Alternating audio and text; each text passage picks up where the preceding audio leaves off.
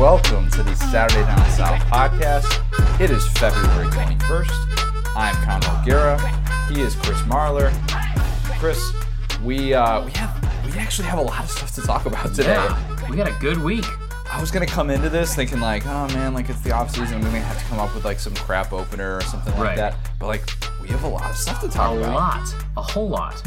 Whoever said February was a slow news month after signing day clearly did not live in the SEC when they said that. That was us, mainly. That was us. That is tough pill to swallow, but we're here. We'll make it work. Exactly. Hey, Jim McElwain can wait till after signing day to find his new job. Then we can wait till after signing day to start talking about some real things. Right. Of course, that is the big news in the SEC. Jim McElwain, Sharks and all, going to Michigan. He's going to be the wide receivers coach. He's apparently going to help out with the offensive game planning. They need all the help they can get. I know. But, okay, so my initial reaction to this, and I wrote this in a column. We got 2 minutes in before I put a shameless plug in for one of my columns, of course. Of course, fair. It kind of feels like one of those situations where you look at it and you're like, they could both do better. Yeah. And I rarely say that This because is getting married after 45. Yeah. Oh, yeah. This is like, okay, I'm divorced, she's divorced. We're not going to judge. Her looks she's lost them a little bit. She's not the prom king she was 30 years ago, but we'll She's take the prom king? She was I the meant prom king? queen. Dang it. Okay. Dang it. Regardless, either way, it's not good. King or queen, not good. Their offense was terrible. I think it was like 109th last year in the FBS. But he's not. Is he going to be a great receivers coach? I have no idea. I wouldn't trust him to do anything with my offense. No. And so, obviously everybody's talking about how much Florida's offense struggled. And it was a disaster. For 3 years, even though they won the 2 division titles, it was terrible. Like, let's not get it twisted. So the great thing about that is you look at Jim McElwain's bio on his Michigan page. And by the way, did you see that? We'll talk about that photo. Did you see the photo today that Michigan tweeted out? Yeah. That was weird. Very bold. Very bold. I was really disappointed that nobody, because they're obviously, go big blue. That's their whole thing. Somebody has to come up with a meme that says something about Deep Blue Sea, the shark movie with LL Cool J, and Go Big Blue. I'm not very artistic and great with technology, so if somebody can figure that out, much appreciated.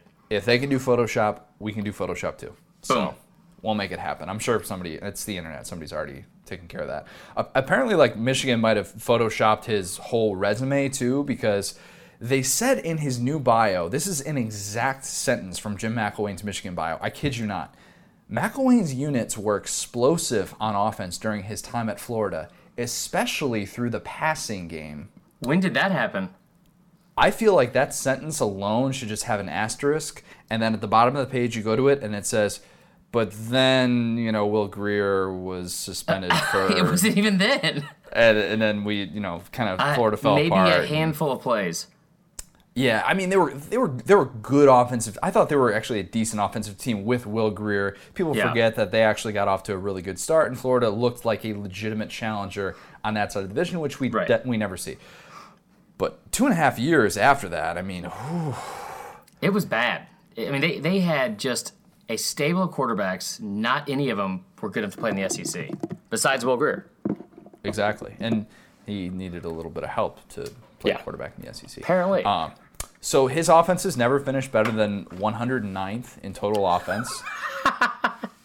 So that's pretty explosive. Or Harbaugh? McElwain at Florida. We should preface that. Okay, yeah. Okay. Yeah, so Harbaugh's offense last year, I believe, finished 105 in total I was off. Okay. That's out of 129 teams. That's not very good. No, not at all. I thought it was a prime number. I totally messed that up. They were awful on offense. Also, keep in mind, these two teams played each other last year. And it was awful. I know it was 33-17, but 2 defensive touchdowns for Florida. That was it. Yeah. That was it. Yeah. Good God. Yeah, so it's weird because if you kind of look at this situation and the way that this is developed, Harbaugh came to Michigan at the same time that McElwain came to Florida. And one could probably argue that Harbaugh's best 2 wins at Michigan were against McElwain at Florida. Yeah. Because 40-7. You have the Citrus Bowl back up, in the 2015 season, and then of course the opener this year, and that's when expectations just kind of reached maybe a high point, so to speak, with Harbaugh. And now he's going to hire McElwain, the guy who he dominated and ran circles around. Right. And he's going to say, as a receivers coach, and bring him into the room and say, come up with our offensive game plan. We need your brilliance to come up. It's desperate. It's absolutely also desperate. Want you to get out there and put on your all-white New Balances and show these receivers how to run routes. There's nothing about him that says, I know how to play the wide receiver position. Nothing. Absolutely nothing at all. So I'm thinking maybe, there's that element, and you're thinking, how is he going to work with? Because Michigan actually has a talented group of receivers. Yeah. People might forget Donovan Peoples-Jones was the number one receiver in the country coming into the 2017 season, number one recruit as a true freshman. He played last year, had some struggles, but the talent is still there, and there's still talent up and down that roster for him to work with. They're just young. They're extremely young, and we saw that throughout last season. But Mac is the guy that's going to maximize that talent.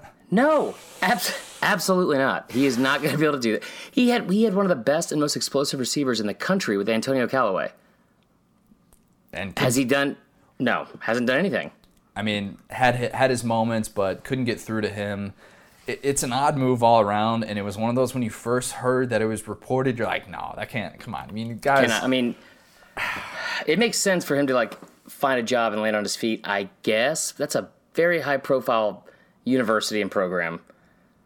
And then it's such a fall from grace to be the receivers coach. When Derek Dooley left at Tennessee, it was oh, man, that was a rough 3-year stretch. And then he was a receivers coach for the Cowboys. Right, so at least he's going to the NFL. Bad. Yeah, right. I mean, so I get that standpoint.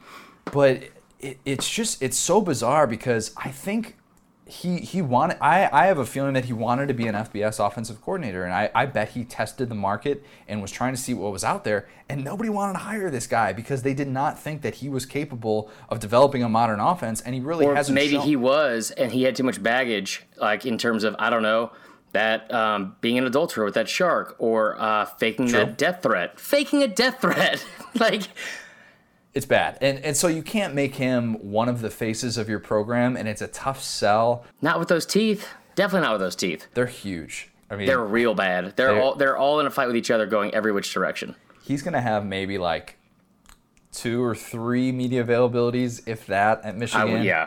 He needs as little as possible. I mean, none. They're going to try and keep away from the microphones as much as possible. Yes. And it's weird because you mentioned the fall from grace. And Florida, in the eyes of many, and in my opinion too, could be considered a top 10 job given the recruiting base that it has, given the history that it has. And you have a guy that was the coach of the year a couple of years ago. He's won a couple of division titles. And he goes from a job like that to a position coach. Right. I mean, that's tough. John L. Smith, say what you want about him and his fall from grace. At least he was the head coach at that Division II school, which I can't he's at Kentucky State now or something like that. I'm surprised he still has a job. Hey, did he ever get his voice back? I don't know. I mean, I miss that guy. I think we need him back in FBS. I think that'd be a great sight to see. I love the fact that they used him as a mercenary at Arkansas after the Petrino thing for one season. Poor guy. And it was oh, that's good. That's good it helps both people. And then you find out it's I owe $800,000 in back taxes. So it's this, or I gotta deal with one of those auto loans on my car payment or my car title. So I really know what to do right now. Oh God, John L. That's terrible. Poor guy. Yeah, fun fact: if you call John L. Smith on his phone, he will pick up and answer, and you could just have a conversation with him. That's usually the way he works. That is a real thing. He has no secretary. None. Arkansas, take notes. Yeah. Oh, jeez. We'll transition from one coach that we talk about a little bit too much maybe, to another, and a guy that has had a lot more of a different rise, so to speak. And this news was just kind of the surprising coaching news of the week. Alabama goes out and gets Miami defensive line coach Craig Kuligowski. I'm going to botch that pronunciation. Spell it. It's Kuligowski. Yeah. Ting. Coach Cool, they call him. Thank God. Oh, man. I know why now, because I'm terrible with pronouncing things. But that was pretty tough, too. Yeah. He's definitely Polish. He should be a household name, though, with the job that he's done at Miami the last 2 seasons, 15 years before that at Mizzou. This guy might be the best defensive line coach in the country. I'll be honest, I'm not an expert in defensive line coaches and enough to say whether or not a guy is the best in the country, but huge, big-time move from Nick Saban. So I will say I have a little bit of background, not just because I've been a Bama fan, but I brought up before, like, some of my best friends are from Mizzou, from St. Louis. They're big Mizzou fans. So I've heard about this guy, from several years ago. I heard about him for different reasons. When he left Missouri, he was so disappointed that he was not made the head coach. Understandable. That he wouldn't speak to Barry Odom on his way out, and then gave out the Mizzou defensive playbook to their opposing coaches and staffs. So that's why they were really bad in 2016. Most likely, yeah. Yeah. Well, and it's like a well-known fact. It's a well-known fact. I don't think it if he does that for Bama, like, that would be a problem. That would be a very big problem. But looking at the guy's resume, like, I was shocked it took this long for Bama to find a defensive line coach. Because Saban usually finds a guy, it's like either a diamond in the rough or like a maybe sometimes like a fall from grace. Like we talked about the McElwain thing. He had Bobby Williams as his special teams coordinator after being head coach at Michigan State. Mike Loxley was actually the receivers coach and co-offensive coordinator last year. He was the head coach at Maryland. So he's had some big names on his staff, Kiffin obviously, but this guy, his resume is incredible. If you've looked at it, he coached at Mizzou from 2001 to 2015. In those 15 seasons, he had 22 all-conference players. He had 2 consensus All-Americans. He had 2 SEC Defensive Player of the Year. And then he also had, they didn't recruit like crazy well up at Mizzou. He had 5 first-round defensive linemen at Mizzou. He had 9. He had 12 from 2009 to 2015. No, I'm sorry, you're right. He had 5. He had 5 first-rounders. Yeah. But incredible. Shane Ray, Michael Sam, and you look at other guys, Charles Harris, and they had Sheldon Richardson, kind of missed on him. Mm-hmm. He was like one of the top recruits in the country. And what he's done with that kind of talent, I'm really interested to see what he can do with just that bevy of 5 stars that keep coming in every year at Tuscaloosa. Yeah, and Miami has had talent, but not at the level that Alabama has talent, of course. And a lot of the credit that Manny Diaz has been getting, and deservedly so, the past couple of years, Coach Cool is a big part of that and what he's been able to do down there. I mean, Miami's resurrection, people talk about the turnover chain. Well, the turnover chain doesn't happen unless you're getting pressure on the quarterback, and that's what he's been so good at doing, especially this last season. It's surprising, though, that a move like this, so everybody's been, if there's been, I don't want to say a critique of Saban, but maybe a slight knock on Saban, besides the number 6 recruiting class, it's been that the coaching staff there's been so much turnover and that he can't keep coaches anymore. So how fitting of Saban that he just goes out after signing day, goes and hires one of the best position coaches in the country, just plucks him from Miami, and oh, by the way, Mark Richt, I'm going to dunk on you one more time. Right. Exactly. I mean, it's the whole thing about him not being able to keep coaches, I get it. Kiffin's been very outspoken about that, and it would be difficult to coach under him. But at the same time, this has been the best program in the country for over a decade now. And a lot of that has to do with this being a stepping stone into going to the next level, whether it be going to be a coordinator somewhere else or being a head coach somewhere else. I mean, look what Brian Dable just used it for. It's not like people are making lateral moves because they don't want to deal with Saban as much. I mean, Major Applewhite did that in 2007, but outside of that, hasn't really happened. Steve Sarkisian needed 1 game to get a coordinator job in the NFL. I mean, it's incredible. You're right. It's not lateral moves and people that freak out about that. It happens everywhere. Does it happen at Alabama more than other places? Maybe, but it comes with the territory.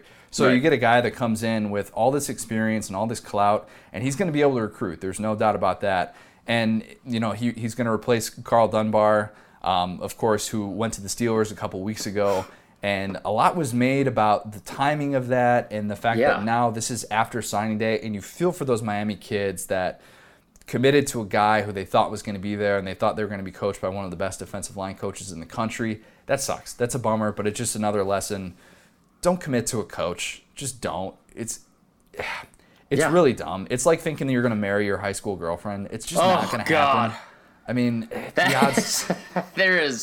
Talk about selling your shares too early. There's no better example of that. Yeah, I mean, just don't do it. Commit to a school. That's the best way to do it. There's an interesting story that I saw about Coach Cool and the fact that last year at Miami, before the 2017 season, at Miami's practice, Bill Belichick was there, and maybe it was the pro day. He's a guy. Sweatshirt guy. Sweatshirt guy. Yeah. Saban really good Senior. Shape. Yeah. Is he older than Saban? I would think so. I would think. I don't know. They're both just in the same realm of yeah. Okay. We're just gonna say they're the same age. Yeah. So Belichick is apparently at Miami's practice or pro day or whatever it was, and one of the Miami beat reporters takes a picture. And it's Kulagowski talking to Belichick, and all these Miami fans start tweeting at the beat reporter, "Don't let him go to the Patriots. He better not be going to the Patriots." And they thought that Belichick was like trying to steal his coach. It was the first time he had ever talked to Belichick. They had a 15-minute conversation, but like that's how bad Miami fans wanted this guy to stay, and they knew how good he was, and they knew that he had other NFL opportunities. Apparently, the Tampa Bay Bucks were pursuing him last year, and he turned those down. So it says a lot that Saban was able to go to Miami and say, "I'm going to get you. I'll do whatever it takes to get you, and I don't care if I'm left, without a defensive line coach in February. I'm just going to go and get the best one in the country. No big deal." It's amazing. I mean, not many people would be able to do that at all. So, yeah, from one Alabama man to another. We're going to talk a little A.J. McCarron here because this is kind of old news at this point, but his free agency is just beginning, or so we think. A.J. McCarron is a free man. He won his grievance case against the Bengals. I mean, good for you, guy. Like, you should have been. I mean, I hate to say you should have been free a long time ago. No, he should have. But he would have been free with the Browns, so is it really free? Also a good point. That is a very good point. I don't like the fact that's even one of the top 4 teams still looking at him. You feel for the guy. That's if that's the path that he goes. Everybody assumes now that he's going to go to the Browns because, of course, the Browns had made the trade for him at the trade deadline, and then, push comes to shove. And it fell through, but then that one, there's the biggest reason was the head coach of the Browns. They end up playing the Bengals a few weeks later, and he sees AJ and just full-on sprint, jumps into his arms and gives him a hug pregame. I love it. Oh, man, that's a sad sight. When a Browns head coach is sprint hugging a backup quarterback, oh, what might have been? I miss you. You're the one that got away. But is he? So that's the great question with A.J. McCarron is obviously he had all this great college success, and you win national championships like that, people are going to notice you. But let's not forget that he is very, very unproven in the NFL. He has 133 career passing attempts. That's basically a month in the modern NFL. Yeah. Here's a little perspective on that. That's less than half of the passes that Jimmy Garoppolo has. Oh, wow. Well, that's bad. The one thing I will say is I think he's going to be – I don't know if he's ready to be a starter. I guess he's going to have to be. I would like to see him go to somewhere like Arizona and sit behind Carson Palmer if he's there for another year and maybe overtake that job in a year or so. But – yeah, I mean, going to Cleveland is a graveyard in general. That is just at the end of your career. It's not going to go well. I think he's good enough to play in the NFL. I'm kind of glad he didn't get I pull for AJ because he's a Bama guy, but I'm glad this isn't like Matt Mock 2.0 or even Garoppolo, where it's okay, well, the guy had one good postseason game. Let's pay him a ridiculous contract of $15 to $20 million a year for what? Because of one good game. And then he goes to the next place and he's terrible. Can't even win the starting job. So I don't know. We'll see. I mean, I think he'd be not New York for the Jets, not Cleveland, and then Denver. I think is his best option, to be honest. He'd already have a go-to receiver. They have a fantastic receiver core with Bebe Thomas. Then they have Emmanuel Sanders, and then there's one I'm missing too. Cody Latimer, guy from IU, they've been waiting on him to emerge. It definitely wasn't Cody Latimer. Definitely wasn't, no. Regardless. But, I mean, that's what they've done the past couple of years is, drafting Paxton Lynch. They still have, what's his name, Chad, why can't I think of this? Chad Kelly, Swag Kelly. And then now Trevor they got Brock Osweiler for and then Trevor Siemian. There's no reason AJ couldn't go compete for that job. I think that'd be his best bet. He could. So with that in mind, I wrote. So last week we did Valentine's Day poems, and let's just say I'm still kind of in poem mood.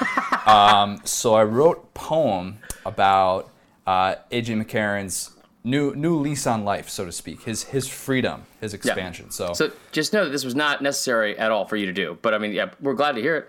I'm in the poem mood. This is just what we do. If we're gonna have a weekly poem segment, we gotta talk about that. Hey, I'd be okay with that. All right. Okay. That was really creepy. I apologize for that transition. AJ McCarron, this is for you. The grievance is over. McCarron is now unrestricted. He can test the free agent market, which is making fans feel conflicted. McCarron is about to get paid. Who cares if paying an unproven QB is taboo? I hope whoever signs McCarron makes a rule that he must remove that massive chest tattoo. It could be the Cardinals, Bills, or Jets. How long is this poem? Though everyone thinks he'll be a Brown. He'll still be a god back in Tuscaloosa because he owns the only sushi bar in town. Oh my God, that place. Smell you later, Andy Dalton. Cheers to you, AJ, and your amazing life. Just remember one important thing. Keep Brent Musburger away from your wife. That's good. That's AJ good. McCarron. I don't know if it needed to be that long, but it was, it was good. It needed to be that long. Well, because I kept searching for my Musburger line and where I was going to put it, and then I needed to, I got to it eventually. But that was like when somebody sings like Happy Birthday, and they get through like the first part, we're like, all right, let's cut that cake. And then it was like, they go into like another stanza, and then another one, like, all right, well, yeah, we got it. It was good, though. It was good. I like that last punchline. Yeah, no, I mean, I think Brent would still, he would still be pursuing Catherine Webb if society said, that's really creepy, old man, stay away. Do you think that on a scale of like 1 to 10, how many listeners do you think we may have lost on the poem reading? I hope we gain listeners. I agree, but they're all going to be like weird, artsy, emo kids. Like, oh, I'm the least artsy, emo kid in the world. I mean, that's fair. That's true. So, guys, and send us your poems. If you have any other poems you'd like us to read, I'll read all your poems. That's the creepiest thing you ever said. Yeah, that's the creepiest thing I've ever said. All right, I'm gonna stop being really, really creepy, and we'll talk about like some cool non-artsy stuff. We'll talk sports now. Push-ups, basketball. Fast and Furious 3. Yeah, let's talk hoops though. So, because I want to hit on this briefly because you on Wednesday night will be attending certain SEC hoops game. Chris, who's playing in that SEC hoops game? So I am going to Auburn, Alabama for the first time ever in my life. The Iron Bowl is going to be great. But this time not the Iron Bowl. It's Bama basketball and Auburn basketball. Basketball, okay. A little bit different. So last week there was a whole bunch of just hype surrounding this game because Bama was on a little bit of a roll. If they would have beat Kentucky, who was on a 4-game losing streak, then they would be ranked. Auburn's already ranked in the top 10 at this point. They would both be ranked in the top 25 while playing each other for the first time in 30 years. 30 years. Bananas. So I decided to go ahead and buy a ticket to the game. There's been a lot of reasons I've, grown up with for not liking Auburn. None of them valid. None of them logical, just because it's a rivalry. I do have one logical reason why I don't like Auburn as of right now. Tickets for this game, standing room only, were over $115. Ooh, wait. Standing room only. Wow. I bet. So Auburn has sold out for their last 4 home games. They're going to probably sell. This is going to be the 5th. You know what a lot of those people did, probably? You know what I bet they did? I bet they went to Ticket City. Yeah, probably so. And that's where they got all their tickets. Ticket City, in case you haven't heard, I've said this before, but I'm going to say it again because it's worth saying.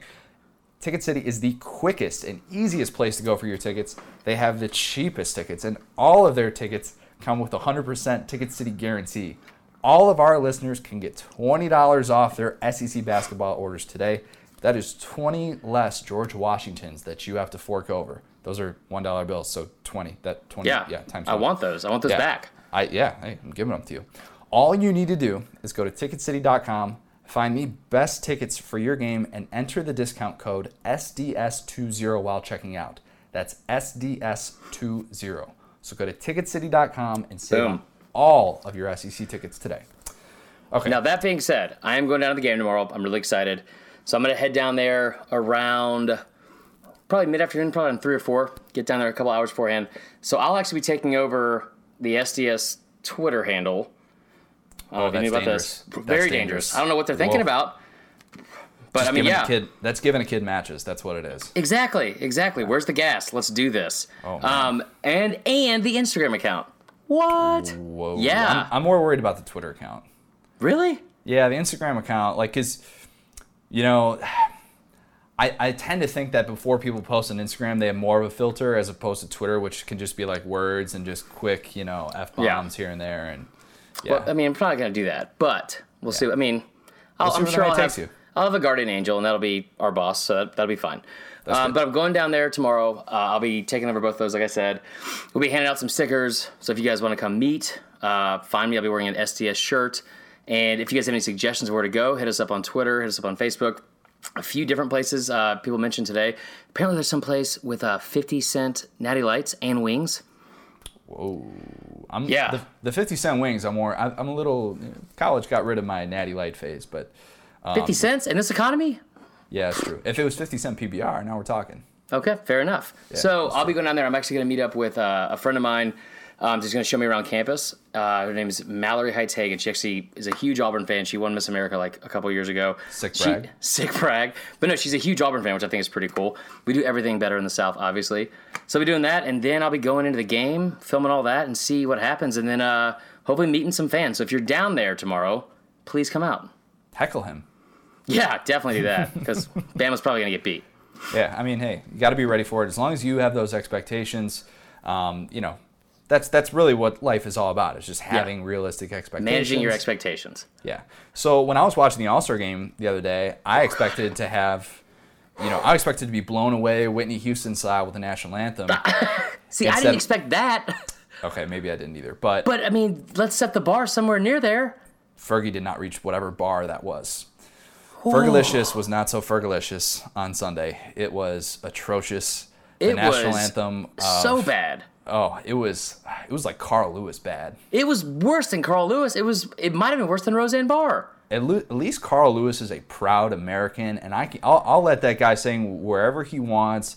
You know what? That guy has defended and represented our country well in the Olympics. I don't know if he's defended our country because he's just doing the long jump. He is defended in the 100-meter. Let's not forget about that. Yeah, that's fair. But Fergie, she's defended our country by such hits like My Humps. That's Black Eyed Peas, not just Fergie. So that that's is true. Let the record show. She should have sang with them, or just, I don't know, anyone else. Yeah. A homeless guy straight off the street. Anybody that works at the local In-N-Out Burger. Let's see, we can keep going. I mean, Will Ferrell, he's in L.A., I'm sure. Literally anybody would have been better than what she just did. And she took her own style to it, which is never. Usually not frowned upon, but so frowned upon. It was so frowned upon. Yeah, it was frowned bad. upon. So Fergie basically delivered the national anthem from hell. I mean, it was terrible. And she came out and apologized and basically said, like... She apologized? That's when you know you messed up, the national anthem, when you have to come out with a statement and apologize because so many people were so offended by it. Yeah. The last time I've been that offended by a song to the masses was when Hootie decided to sing Wagon Wheel. And I know it's Darius Rucker, but I'm going to call him Hootie until he apologizes to everybody for what he did to that song. But yeah, that was... not great. We're going to agree to disagree on that one. If you like the Hootie version of Wagon Wheel better than the... We're going to fight. I'm not saying I like it better. But I like both versions. I can jam to both on the radio. I love Darius Rucker. That's my guy. That's my dude. All his songs are great, except for that one. Yeah, so we'll bring it back to Fergie, the real talent extraordinaire. What I want to know is, and I'm sure, I mean, Jim McElwain, so we need to come up with a new verb for this. And the verb is have you ever Fergied something? Jim McElwain just Fergied his way out of Florida. I have Fergied stuff before. I have messed it up so badly. I know you have because I think maybe you've made one mistake in your life. Maybe. I don't know. I have, just from doing stand-up, there's so many possible things I can close with. They're mainly shortcomings with women. So they weren't on a national scale, but they were way more embarrassing. I almost would have rather been Fergie. Yeah, well, come on. There are a lot of people I'd rather be than Fergie right now. I mean... yeah. I'm in a fort right now recording this podcast, so I think, like, it's you're still... Winning. Yeah, that's true. Yeah. Nope, not everyone hates me in America. That's good. Okay. So that is true. That is true. Not everybody hates you, but we'll see after these things, because these things are not going to make us look very good. No. We're going to share the times that we have Fergied something. I've got two. I'll start us off here. Unless you want to go. Do you want to go? I'll let you go. All right, I'll go. Me, you, me. All right. One time I had to do, this is a sick brag. One time I had to hand out awards at a Nebraska high school sports banquet. Yeah, fun fact, I used to work in Nebraska. It was actually really fun. That place was electric. Hey, it was fun place to be. Really good people. Nebraska nice, all that stuff. Loved it there. So I once had to read off some award winners at this banquet. I had to read something that was maybe 100 words. I think my voice cracked 8 times. How old were you? Like 24. That was the sad thing. When you said 24. I know, it did. My voice has cracked on this podcast before. It's really sad, and I get made fun of a lot from mainly my brother when that happens. But that's fair. It's pretty atrocious, and it was bad that night. It was on and popping. I Fergied hard, and it's the best example that I can give to Fergie, because I also had a microphone, and I also messed up something that should have been really, really easy. Okay. I got 3. I'm trying to figure out which ones are most appropriate. I'll start with this one. When I was a freshman in college, I had it's like 2005, so it's like one of those flip phones I had. I remember. So they had like the T9 to text, so it just like automatically guessed like which word you're trying to say. This girl I had a huge crush on had texted me. I hadn't heard from her in like a while. She was a year older than me. I mean, like the biggest crush imaginable. And I tried to like jokingly text back to her, "Oh yeah, touche." Oh, you texted douche, didn't you? No, I wish. I texted back. I didn't know how to spell it, I guess, correctly, so I spelled it with a Y. So what she got back was touchy. And then I panicked and tried to retype it, but made no effort in like correcting the mistake, and just hit it again. So what she got back was touchy, and we didn't speak for 8 years. That is a real thing. Brittany Wynn, if you're out there, I'm sorry. I did not mean it that way. We literally didn't speak for 8 years. That was a tough one. That is bad. That is really real bad. But at least you had the courage to try and fire off a second bullet and to try and salvage it. But yeah, sure. touchy is it was real bad. I got one worse than that. I feel for you. So when I was in college, I'm not a perfect person. When you're in college and you have a good time and you have a night out, and sometimes you wake up a little hungover the next day, and yes, it kind of prevents you from doing some things. Yeah. So this one time, when I was back in college in my heyday, let's just say the following night, I was supposed to have dinner with my girlfriend's parents.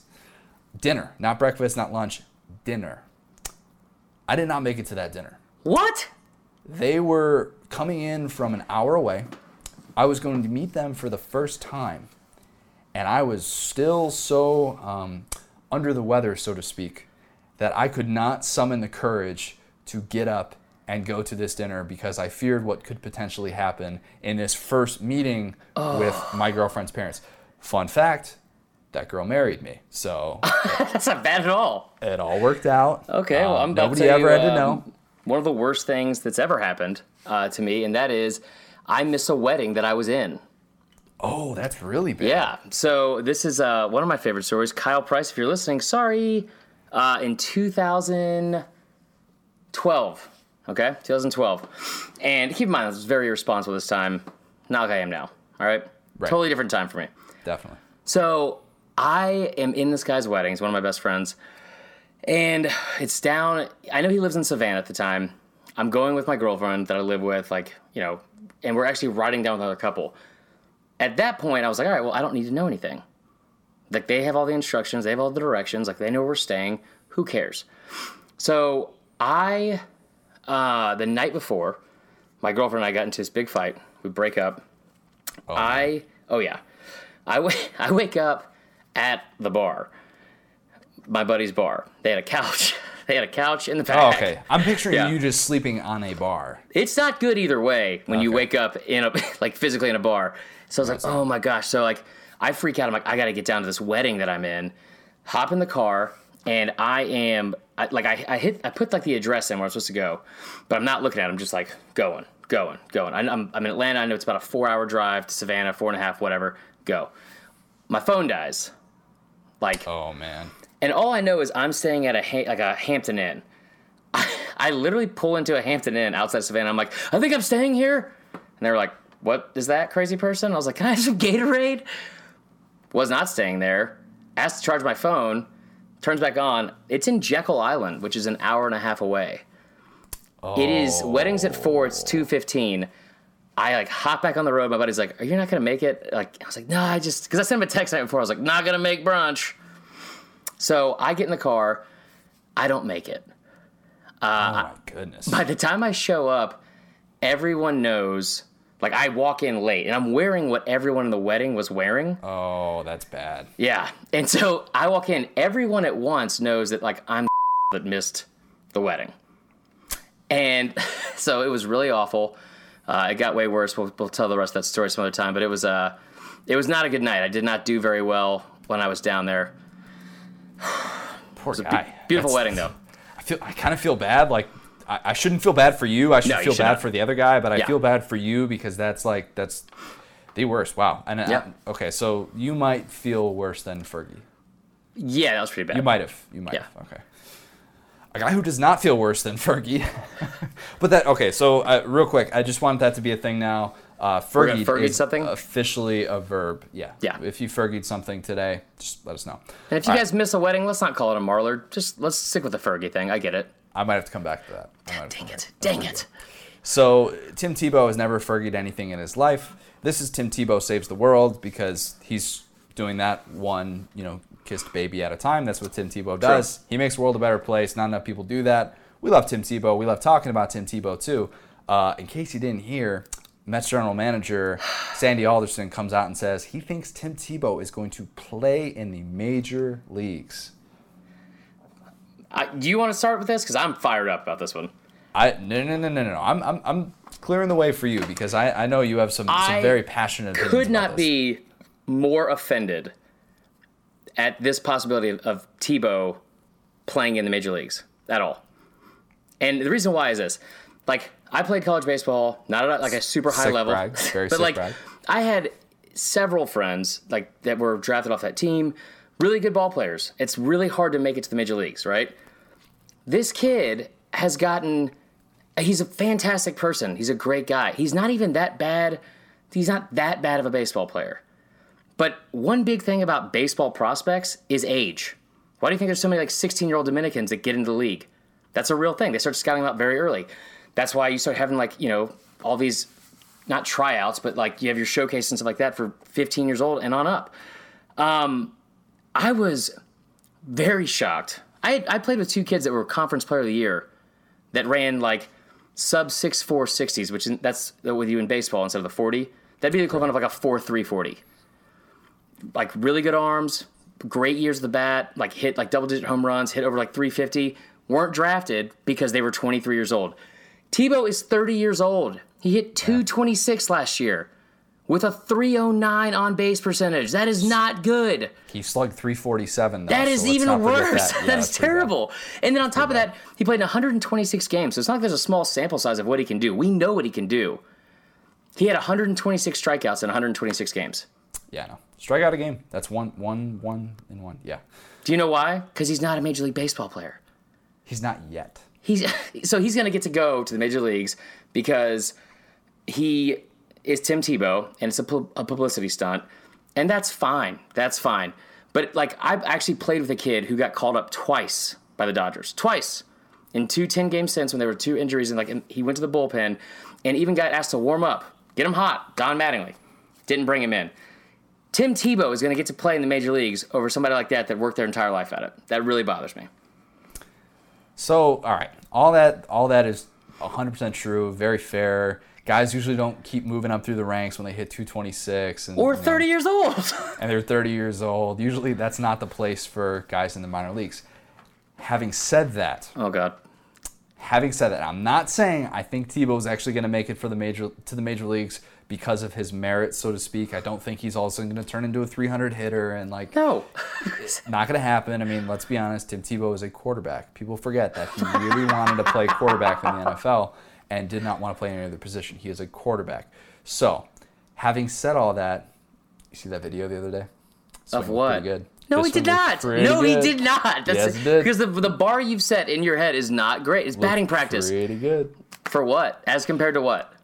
I mean, he did work with Daniel Murphy last offseason. Okay. Daniel Murphy's tremendous hitter. Fantastic at what he does. Right. Incredible swing. I've tried emulating it like a million times to no avail. But okay, so if you have everybody in your corner, you have the physical attributes to be able to do it. Does he? The hand-eye coordination is obviously the thing that's lacking, but people forget. Which is the biggest part of the sport. It's the biggest part of the sport. Tebow was a high school baseball star, which means, he probably would have been drafted. I was a high school baseball star. I know. Maybe not to the level where Tebow was. We're going to have to go back and He was homeschooled. He played high school baseball, though. Okay, all right. He played high school baseball. He probably would have been drafted had everybody, thought that he was... No, seriously, this was an actual thing. Like, he would have been drafted had he not been a lock to play football because he's a quarterback. Okay. I'm going to tell you why that's wrong in a second.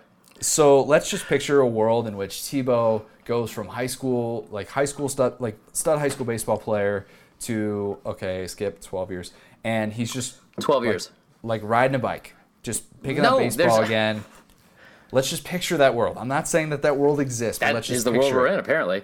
He can actually move up through the minor league ranks. If Michael Jordan can move up through the minor league ranks, but he didn't. But he got better. And that's the thing. No, he did not. Tebow's better than Michael Jordan in baseball.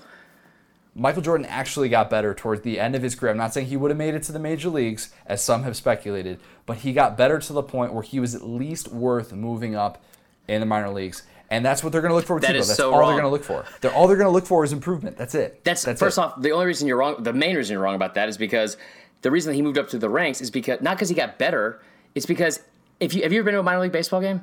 Oh, I spent an entire summer working for a AAA team. Okay, there's a promotion every single night, right? Yes. There's a different promotion. Like, they're trying to get people in the seats. So that's why they got moved up. I mean, the major league teams don't care. The major league teams don't care about that, though. That's the thing. I know. That's my problem with it. So you have like Tebow, like he practiced all offseason with Daniel Murphy. Just because, like, if I went and hung out with Dwight Howard, and Dwight Howard was like, "Hey, I'm going to teach you how to dunk," doesn't mean I can dunk. Doesn't mean I can post up in the block. I mean, like, no, it's not going to happen. I understand Tim Tebow's in better shape than me. Totally get that. However, just a little bit. Okay, do you remember Michael Vick? Do you have any idea how many times he was drafted for baseball? Twice. Never played baseball, not even in high school. Do you remember Justin Woodall, the safety from Alabama? How many times was he drafted? 3? Twice. Okay. And actually played until Double-A. So it's not, they didn't not get drafted because he was going to play football. He didn't get drafted because he wasn't good enough then. All I'm saying, I think Tebow is going to prove some people like yourself wrong in the element that he can actually like function as a minor league baseball player as long as he wants to. That's all I'm saying. Okay. I'm not going to bank on him making it to the major leagues. No, and you shouldn't. Next topic. Fun fact, I actually have a buddy who's an outfielder in the Mets farm system right now. He's in AAA, and he might actually have to like give way to Tebow. I hope he doesn't have to do that. Zach Weinstein, I hope it all works out for you. At least he hasn't been working towards that his whole entire life, and now he's right on the doorstep of like playing in the major leagues. Yeah. But Tebow earned it, man. Haters gonna hate. That's our next segment too. So that actually works perfectly. That transition, we're getting used to this thing. So this is actually still kind of a Tebow conversation because everybody freaked out. All the Tebow supporters in the world freaked out the other day when our Will Ogburn, our producer, our man behind the mic, Will Ogburn, the guy who puts all this stuff together, came out with an article about whether or not Nick Fitzgerald was going to be the best SEC running quarterback ever. Now, he prefaced that with a question. Let me just say that. No one read. Nobody read whatsoever. Nobody read, and everybody freaked out. How can you say Nick Fitzgerald's the best running quarterback in SEC history? It's not what he said. Nope. But so to preface this, and this was the point of the article. The point of the article is that Nick Fitzgerald has 2,486 rushing yards. That's so much. He is only 461 away from breaking Tebow, his rushing record for a quarterback, his SEC rushing record. So you're saying Nick Fitzgerald will play in the major leagues? I am saying that Nick Fitzgerald is going to be a starting left fielder for the New York Mets. Perfect. Absolutely. But, okay, so he's only 421 yards away. 461. So he's going to break it. He's going to break it if he's healthy. So he will be the leading SEC quarterback rusher ever. Of all time. Question, people tweeted at us and people freaked out about this, and you had people like Barrett Lee who were going to come out and tweet, how awful is the offseason that this question needs to be asked. The dude is going to lead the SEC in career rushing yards. He's going to lead quarterbacks in career rushing yards when it's all said and done. So to say, is he the best ever is actually a legitimate question worth asking if he's going to lead this category. And a side note, I'm just going to go ahead and say this. Barrett Sallee, I know you're not listening because you only listen to your own podcast. Regardless. Tweeted out about 80 times too. Yeah, exactly. If you're gonna get at SDS about this kind of content in the offseason, please do so without mentioning Supercross or The Bachelor in the same week of tweets. How about that? I watch The Bachelor. I don't tweet about it though. That's fine. That's fine. But don't get I wouldn't get at you and been like, if these guys there's no content there. They're not talking about SEC football. You're talking about The Bachelor, sir. Yeah, just saying. It's a question that's worth asking, and we took a lot of heat for the story itself. But the more I read about it, the more I thought, this actually makes sense. And people, the three most obvious names that people are going to throw out there: Tim Tebow, Cam Newton, Johnny Manziel. Right. Boom. Big three right there. Nobody is saying. And he even said in the article that Nick Fitzgerald is not Zach. That's a good one. How did I forget Zach Mettenberger? Because he didn't have working legs. His legs were like when Forrest Gump had the braces on. Like he was immobile at best. What's he doing right just now? I'm probably working at a carnival, just like firing like baseballs into like one of those 3 little cone or bottle things. He has a cannon. People forget he's got a really good arm. Yeah, that is true. Anyways, but so I mean. This bothered me because the more I looked at it, the more I realized, even I have been underestimating Nick Fitzgerald, and I feel like I've kind of gone to bat for the guy. If you look at the numbers, it's actually pretty incredible. So Cam Newton only had the one season, of course. So in terms of saying he's the best rushing quarterback in SEC history, it's tough to say that. Did he have maybe the best single season rushing season for an SEC quarterback? Probably. The guy had 20 touchdowns, nearly 1,500 yards. I'll give you that. You realize, though, that he played one more game than Nick Fitzgerald, and Nick Fitzgerald had 98 less yards in his best season, the 2016 season. It's people that are up in arms about this, Auburn won the national championship that year. They're a pretty good team. I will say Cam Newton was the best third and short, fourth and short runner, better than Tebow.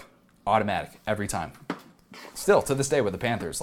Yeah. That's why Riverboat Ron is who he is, because he's got Cam Newton. Exactly. All right, so everybody freaks out about that, and he's not. Nick Fitzgerald is. Nobody's saying that he's a better all-around quarterback than Dak Prescott or anything like that. But you realize that he's only 35 rushing yards away from Dak Prescott. He 100% is a better quarterback than Dak Prescott was in college. That's debatable. No, I mean, stats-wise, he's done more with less. That's an argument can be made for that. Dak was a much better passer, though. That's the thing that I would. He also had De'Runnya Wilson, and he had a few other big guys that were not all SEC caliber, but second, third team. He had some pretty good talent around him.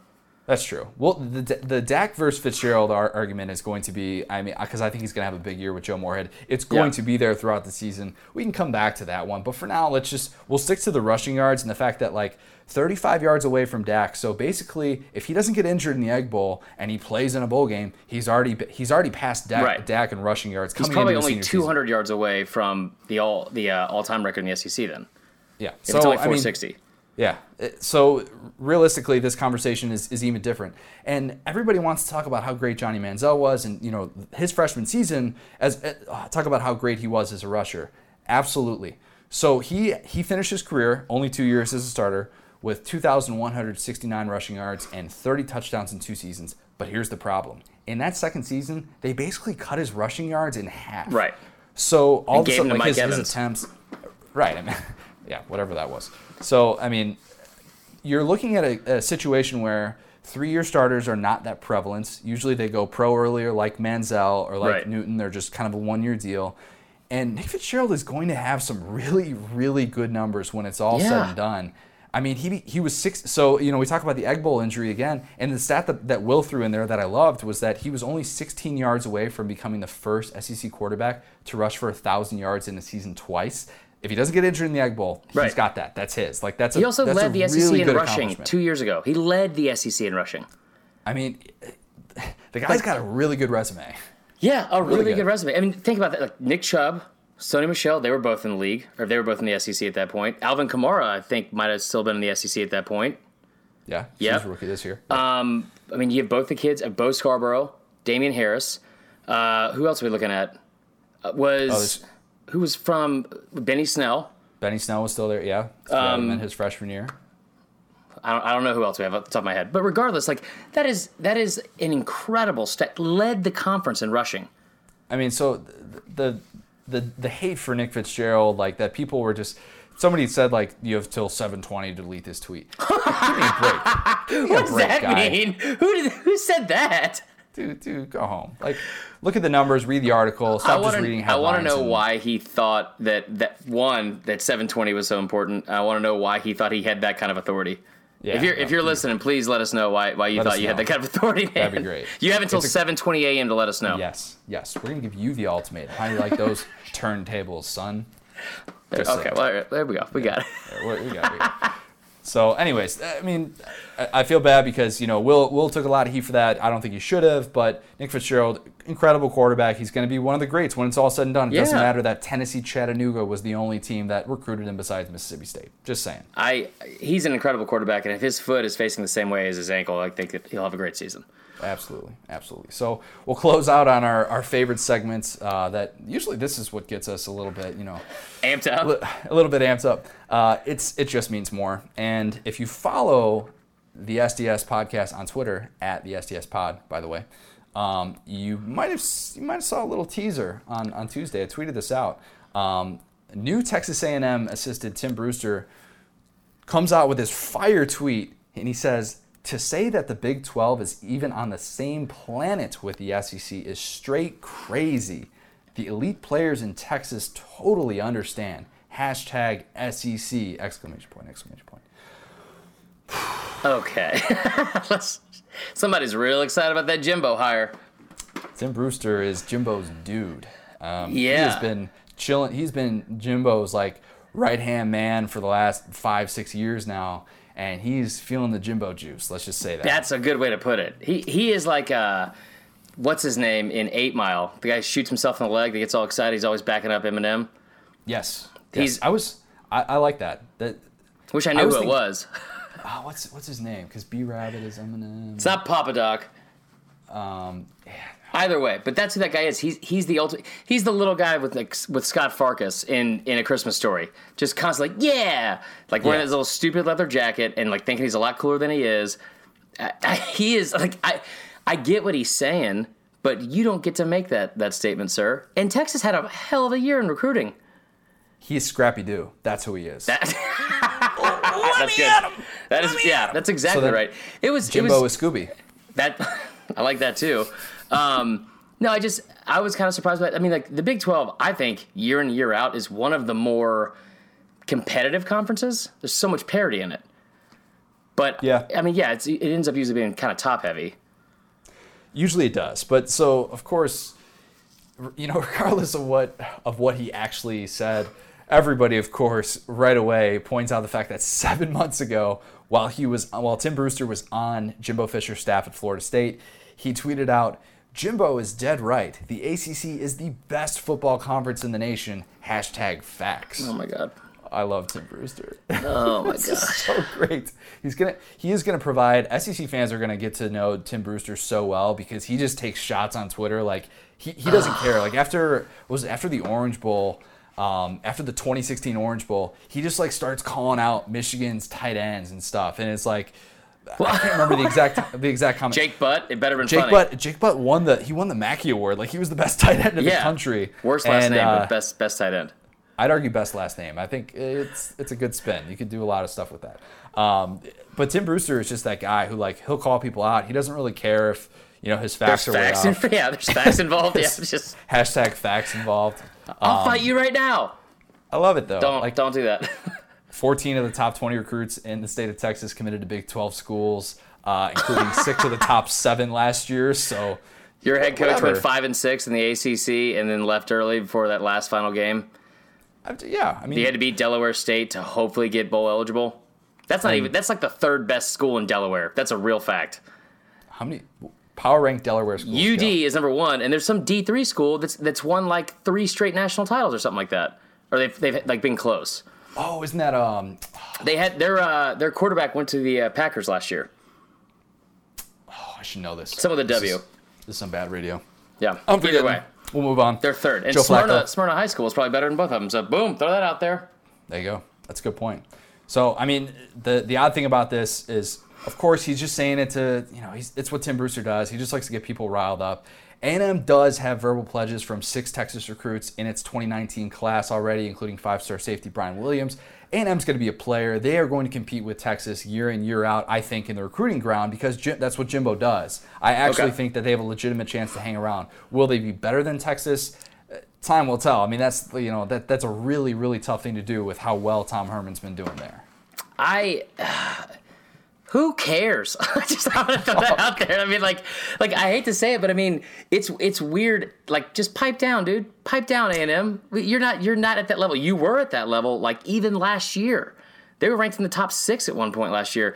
But yeah, you can't just be coming in here as like the 5th best team in your division and trying to talk trash to the team that's 5th best in their conference.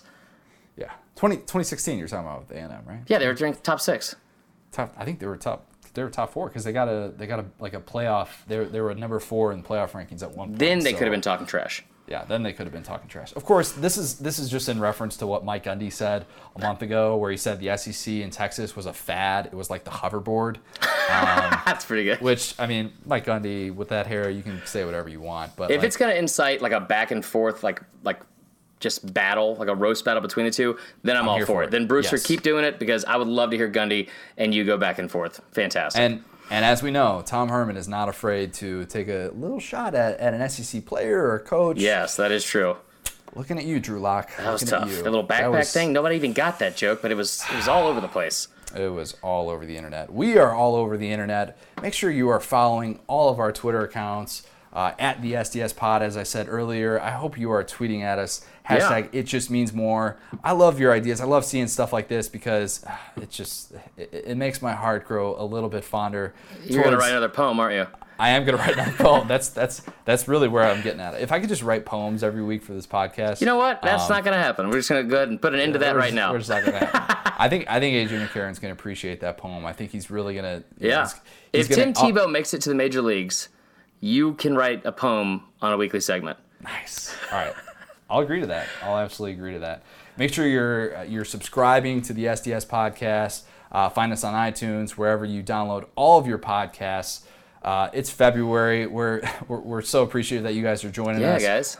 Yeah, we're just going to be with you guys every Wednesday through the off season, whether you like it or not. So. And also this Saturday, I will be with you. If anyone lives in Atlanta, I'm just going to throw this out there. I work with this charity called the Cupid Undie Run. It's a really good time. They do a yearly or annual fundraiser. It's to help fight neurofibromatosis.